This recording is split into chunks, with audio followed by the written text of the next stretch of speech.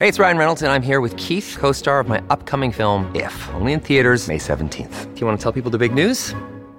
All right, I'll do it. Sign up now and you'll get unlimited for $15 a month and 6 months of Paramount Plus Essential Plan on us. MintMobile.com/switch. Upfront payment of $45 equivalent to $15 per month. Unlimited over 40 gigabytes per month. Face lower speeds. Videos at 480p. Active Mint customers by 531.24 get 6 months of Paramount Plus Essential Plan. Auto renews after 6 months. Offer ends May 31st, 2024. Separate Paramount Plus registration required. Terms and conditions apply if rated PG. League of Wonder, a Glisten Plus production. Episode 2, A Twister of Trouble.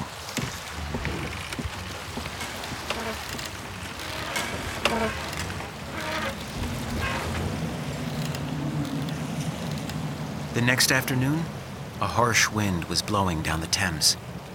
Dorothy's dress fluttered wildly as she stood at the end of the longest pier of the Royal Victoria docks.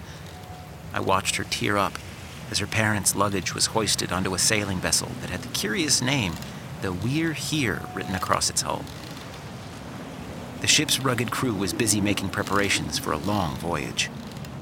Take me with you. I watched as her mother bent down before her and took her hand in hers. Oh, you'll have a much better time here in London. Mrs. Hudson will take good care of you while we're away. I don't understand why you need to go all the way to Egypt. There's a magnetic compass there, one that's especially tuned to find the silver slippers. And you know how important it is to find those slippers and give them back to Glinda. I tried to comfort Dorothy with a lick on her leg, but it didn't seem to be enough to change her mood. Just promise me you'll be safe. As soon as we've retrieved the compass, we'll be coming straight back for you. There's no need to worry. A spiral of wind came rushing down the docks, sending hats flying.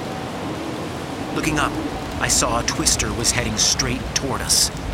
A raging vortex of water and debris was upon us. Evelyn was knocked backwards, Archie too. The wind caught Dorothy in its powerful arms and pulled her off the ground. Help! I had to do something. I was closer than her parents. I leaped up. My teeth bit down on her dress. I had her. But who had me? I hadn't thought this through. Suddenly, Dorothy and I were being swung in rapid circles. Below, planks of wood were being ripped from the dock. Dorothy! Oh, little girl! I could feel myself going higher. Then, with no warning, the twister stopped. And we fell, spinning through the air before we dropped into the river. Plunging deep into the murky water. As Dorothy flailed, I began kicking toward the daylight above with the end of her skirt still in my mouth. I tugged her all the way back to the surface.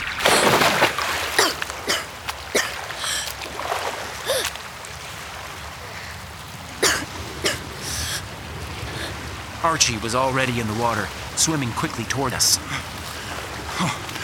Are you okay? Uh-huh. Archie looped an arm under his daughter, and together they paddled back to the dock. Dorothy climbed up the ladder on the side of the dock into her mother's waiting arms. Archie scooped me up and put me down on the dock. Once everyone was safely ashore, Sherlock spoke up. Do you think that tornado could have been the magic of the slipper? Without question, someone is attempting to harness its power. Fortunately, little can be done with one slipper alone, but should this villain that Glinda talked about get the other, then we're all in deep trouble. Together, the slippers can make the sky tremble, the trees walk like men, and allow their owners to travel across the globe with only a wish and a click of their heels. It was the first time that I had ever heard the Gales speak of the slipper's powers, and while a magical shoe sounded preposterous, I had the feeling it was true.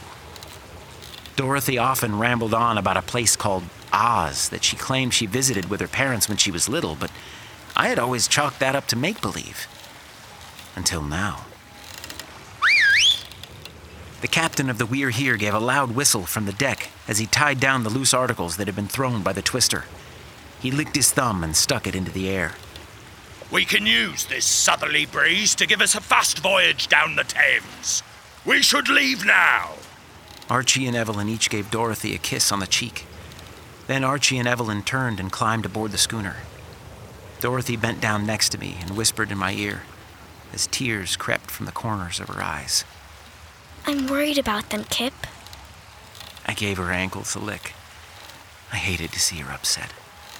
I understood how she felt. Her parents were leaving with no one to protect them. How could she not worry? Then a thought popped into my head. I would protect them. I would go with Archie and Evelyn and make sure they came home safe to Dorothy. What is it, boy? I couldn't explain it, so I had to show her. I ran down the dock and leaped aboard the We're Here. Archie spotted me at once. Kip, what are you doing? I started to bark. I tried to tell him I would be their guard dog, protect them from whatever dangers lay ahead. But it all just sounded like barking to Archie. I don't know what you're saying. Are you gonna miss me? He's going to keep you safe. Dorothy may not have been able to understand the words that I said, but she always seemed to know just what I meant. He's your dog, Dorothy. He should be with you. No, I want him to go to Egypt. It'll make me happy knowing he's watching over you. Evelyn looked to her husband. He nodded in response. Okay. A big smile spread across Dorothy's face. It was a sight that I was glad to see. Archie called out to the captain. We're ready! As the crew members tossed the lines and pushed off, I ran to the back of the boat where I could get a good look at Dorothy standing on the pier. I puffed up my shoulders high so that she could see. I'll keep them safe. Don't worry. Dorothy grinned again. Somehow she understood. I watched as Dorothy waved goodbye. I was going to miss her dearly. I love you, Kip. I was so busy looking at my girl that I barely paid attention to the 5 ravens silently staring down at me from the dockhouse roof. Nor did I take note of the raven who had hidden himself in the crow's nest of the very boat I was sailing away on. It was a mistake I would live to regret. When you need mealtime inspiration, it's worth shopping Kroger, where you'll find over 30,000 mouth-watering choices that excite your inner foodie. And no matter what tasty choice you make, you'll enjoy our everyday low prices, plus extra ways to save, like digital coupons worth over $600 each week. You can also save up to $1 off per gallon at the pump with fuel points. More savings and more inspiring flavors make shopping Kroger worth it every time. Kroger, fresh for everyone. Fuel restrictions apply.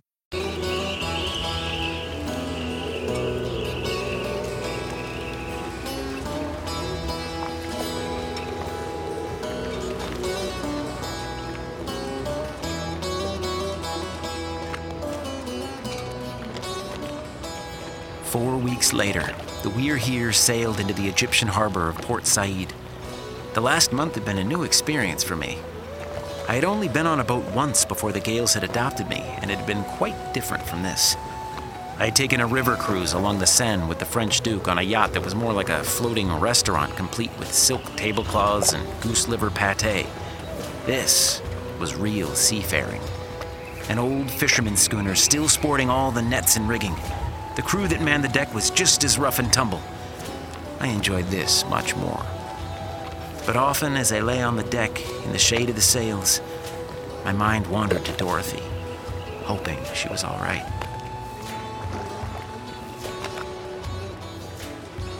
As the ship dropped anchor in the protected harbor of the eastern edge of the Mediterranean Sea, the captain's son, Danny Troop, prepared the dinghy to go ashore. The Gales packed their backpacks and tucked me into a picnic basket. Really? A picnic basket? Why couldn't they find something more dignified to carry me in? Something that didn't make me feel like a wedge of hard cheese. Danny rowed into shore and pulled the dinghy alongside Departure Island, a small mound of rocks where all of the ship's rowboats were tied. Archie and Evelyn disembarked and walked down the long wooden jetty that stretched to the mainland. I was stuck with my head sticking out of the picnic basket. Very embarrassing. Once ashore, Archie procured a horse cart and guide to take us over the western dune to the small part of the trading village where the Temple of Bastet was said to be located. As we traveled the dirt road, Evelyn and Archie sat by the front and tried to make small talk with their guide, who appeared to be no older than 12 and spoke very little English. What is that? Does this village have a name? I couldn't believe how hot it was. I wanted to shear off my fur like a sheep was stripped of its wool. There was no escape. The inside of the picnic basket was sweltering and stuffy, but when I stuck my head out of the lid for a breath of air, I was assaulted by the hot desert sun.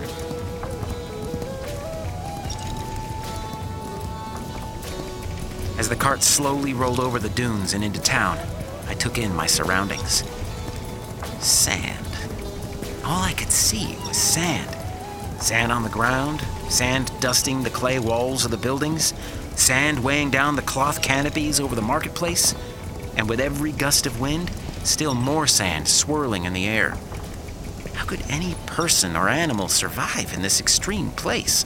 Wait! Evelyn tapped our guide on the shoulder, signaling him to stop. The boy gave a tug on the reins. I think that's it! She pointed to a sliver of a building wedged between a stall selling baskets and an olive vendor. The thin building had no writing above the doorway or on the neighboring walls. Archie removed his narrow-brimmed bowler hat and wiped the sweat from his scalp. How can you tell? They all look the same to me. By the bowls of milk at the entrance, the worshippers of Bastet prayed to a cat-headed goddess. Looking out, it was hard to believe that much of anything at all was stored in that tiny building, let alone a precious magnetic compass, whatever that was. Yet I certainly hoped she was right. I had only been in Egypt for an hour, but I was already ready to leave. Evelyn turned to our young guide. Will you wait here with the cart? Evelyn scooped up the picnic basket with me inside and hopped out of the cart. Archie slung a backpack over his shoulders. The Gales walked casually toward the entrance of the temple, as if they might just pass it by. At the last moment, they darted inside. The temple was far larger inside than I had suspected. A long, reflecting pool filled with purple lotus flowers stretched from the atrium to the domed prayer chamber and back. At the end of the pool, an 8-foot-tall sandstone statue of a woman with the head of a cat stared upward, as if looking directly into the sun. In one corner of the room, a fountain sprayed milk into an already full bowl, causing rivulets of white to dribble onto the floor. An aroma of curdled cheese and sweat filled my nostrils. There was not a single person in the building. It appeared that the worshippers of Bastet had all gone somewhere else. At least the human worshippers were not here. There were hundreds of cats, some as small as kittens, and others that were practically tiger-sized. They licked fresh milk from the fountain and slept in the shadows. I spied a large cat nibbling on what looked like a drumstick.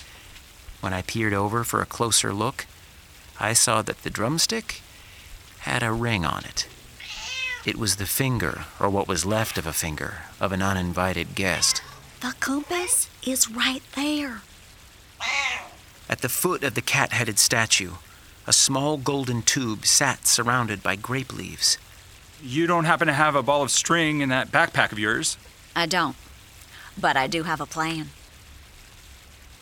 She pushed the picnic basket I was inside into Archie's hands. Then she sprinted straight for the statue, careful to avoid stepping on tails. The cats looked up, confused. Evelyn grabbed the golden tube and spun back for Archie and me. The cats went from puzzled to furious. I wouldn't call that a plan! The small cats bared their fangs and swiped with their claws, leaving deep pink gashes in Evelyn's legs. Archie backed away as a prowl began to surround him too. Then, I watched as one of the large cats stood up on her hind legs and began to change. The feline's paws stretched into long, hairless fingers. Her oval eyes twisted across her face like confused slugs until they found their places on either side of a pale, fleshy nose. The cat's thin gray coat of fur shimmered as it became long, gray robes. The cat had transformed into a woman. a very angry woman. Priestesses! Grab your bows and spears after them! All around Evelyn, the great cats began to morph into women, snatching their weapons from the walls. Evelyn reached Archie's side and grabbed the basket. She tossed the compass inside, right between my paws. Then, she pulled Archie by the wrist and swept him toward the exit. Archie and Evelyn burst out of the temple, knocking the bowls of milk over as they scrambled. It's time to leave! Evelyn waved to our guide as she dashed toward him, her long brown ponytails bouncing against her shoulders with every step. I only got peeks outside as I was tossed back and forth against the rough wicker basket as the golden tube rolled at my feet. I could see the tube was covered with intricate symbols and sliding parts. This didn't look like any compass I had ever seen before. Out of the temple emerged a trio of priestesses with spears in their hands and bows strapped to their backs. Each had a tattoo on their upper arm that depicted the head of a cat. One of the priestesses flung her spear. It soared with incredible precision and struck one of the two wooden wheels of the donkey cart. The wheel cracked in half from the tremendous force. The cart wouldn't be going anywhere now. We'll have to make it back on foot! She ran down the sandy street, gripping my basket tightly as her knee-high boots kicked up clouds of sand. I peered out the back of the basket. Evelyn was fleet-footed, but the priestesses were even faster. With hunched backs, the tips of their fingers scraped against the ground as they bounded along the streets like the cats they worshipped. We're not that far from the harbor, but we'll have to lose them if we want to make it to the jetty. Lead the way! Evelyn made a sharp turn through a rug merchant's outdoor store. We dodged through the maze of prayer mats and shawls hanging from string. Next, we took a detour through an abandoned building. Upon reaching the other side, we ducked down between two stacks of baskets. I could hear the pounding of feet and the distant shouts of the priestesses searching the outdoor rug store. Evelyn put her finger up to her lips. I stopped panting, which was hard to do in the incredible heat. Then, I noticed that we weren't alone. A black cat was peering down at us from the top of a straw basket. She wore a gold necklace encrusted with a jeweled scarab beetle. I knew that if the cat kept screeching, it wouldn't take the priestesses long to find us. Archie and Evelyn sprung to their feet again. We raced down the dusty road out of town. A quick glance behind confirmed what I had already suspected. Our pursuers had tracked us down. The black cat was running at their heels. I hope the captain's son has the rowboat ready. The priestesses are known for their sharp aim with bows. I thought they were known for their skill with spears. Maybe they're known for a lot of things. A gold-tipped arrow nicked Archie's sleeve and struck the picnic basket's lid right between my furry ears. I could see the Port Said jetty up ahead. Pushing merchants and sailors out of the way, Evelyn and Archie sprinted for the dock. I was being rattled like an ice cube in one of the Duke's cocktail shakers and getting a bit dizzy in the process. I peered out of the basket again, only to see that the priestesses were gaining quickly on us. Use a marble! I only have 2 left. And you may never get a chance to use the other if you don't use one right now. I peered over the side of the basket as Evelyn reached into the pouch dangling from her waist. She plucked out a single green marble and with a flick of her wrist tossed it backwards. When the small sphere hit the wood planks of the jetty, a forest of emerald glass sprouted upward, creating a translucent wall. Behind it, the priestesses of Bastet came to a sudden stop. Next time we're in Oz, we're definitely getting more of those. On the other side of the green glass, the cat-worshipping women unsheathed their swords and began hacking at the emerald wall with their blades. The sound of the metal scraping against glass made the fur on my back stand on end. Up ahead, tied to the rocks, was our small rowboat. Beside it, Danny was waiting for us. The boy took one glance down the wood dock and realized that this needed to be a quick departure. Archie arrived first and hopped aboard. I'm very glad we left Dorothy in London. Archie reached out a hand for Evelyn. She scrambled down the rocks and into the boat. I peered out of the basket to see the emerald barrier was broken, and the priestesses were racing toward the boat, their sandals barely touching the ground. The captain's son pushed the rowboat off and sprung inside. Danny, let's see some muscle. The wiry boy dipped the oars into the sea and began pulling swiftly, grunting with every heave. On the jetty, the priestesses sprinted down the wooden planks with feline agility, dodging the fishermen and merchants who couldn't get out of their way fast enough. The swiftest of the priestesses reached the end of the dock and leaped. With her spear outstretched, she jumped farther than I had ever seen a human do before, and that included the time my former owner accidentally sat on a pincushion. The sharp tip of the spear embedded itself into the back of the small boat. The priestess was now being dragged behind the boat as she held tight to the other end of the spear. She yelled out a string of angry consonants and cat hisses while spitting water from her mouth. Evelyn grabbed the boat's small anchor and swung it at the tip of the spear. The impact knocked it free, leaving the priestess treading water in the rowboat's wake. A rain of arrows flew from the other priestess's bows, but the projectiles fell short, plunging into the lapping water. Danny continued to tug at the oars with all his might as the distance between the rowboat and the end of the dock grew. Once we were safe, I jumped out of the basket and hopped down onto the floor of the rowboat. I crawled through the legs of the captain's son and found a comfortable spot at the front of the small boat. I smiled to myself. I had a lot to be happy about. We had found the compass in record time. No one had lost a finger or paw, and the sea breeze felt cool and moist. I had done what I had set out to do. I had kept Archie and Evelyn safe. Of course, there was one thing that made me smile the biggest. I was on my way home to Dorothy.